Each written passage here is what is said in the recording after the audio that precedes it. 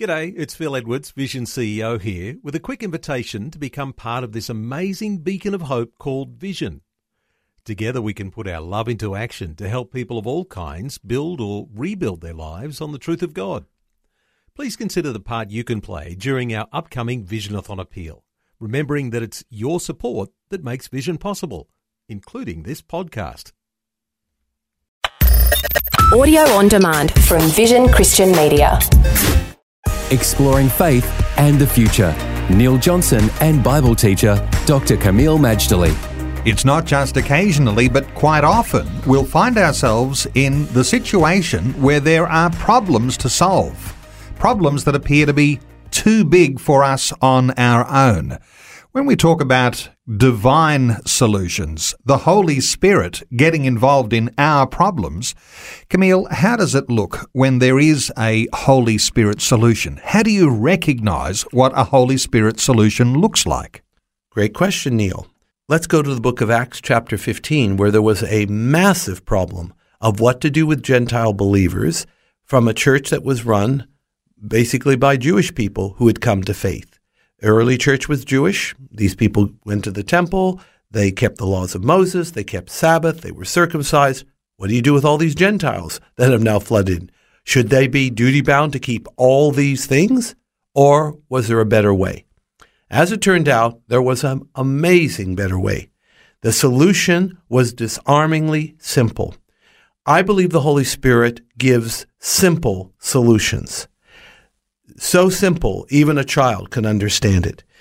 We'll see that the solution offered in Acts 15 to resolve the crisis of the early church could be distilled basically in one verse, and that's Acts 15:29. We'll look at that in a second.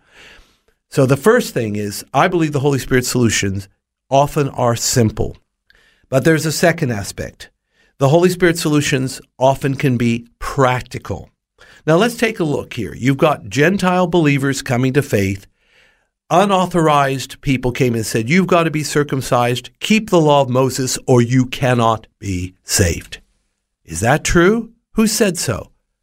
Who is authorized to speak on these things? Well, the apostles were. The apostles come together. It seemed good to the Holy Spirit and to them. And you know what they came up with? We're going to lay upon you 4 simple things.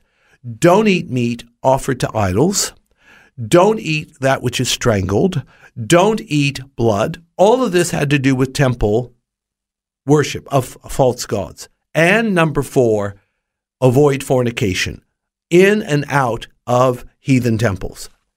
Think of it. There were 613 commandments of Moses, and the Gentiles were exempted from all of them because the apostles recognized, like themselves, Gentiles were not saved by good works or law-keeping. Gentiles, like the Jewish apostles, were saved by faith. Their hearts are purified by faith. Why ask them to do rules and regulations that even mainstream Judaism couldn't keep? So it was a Holy Spirit solution. It was simple. It was practical. I believe just as it was for them in Acts 15, so it is for us today.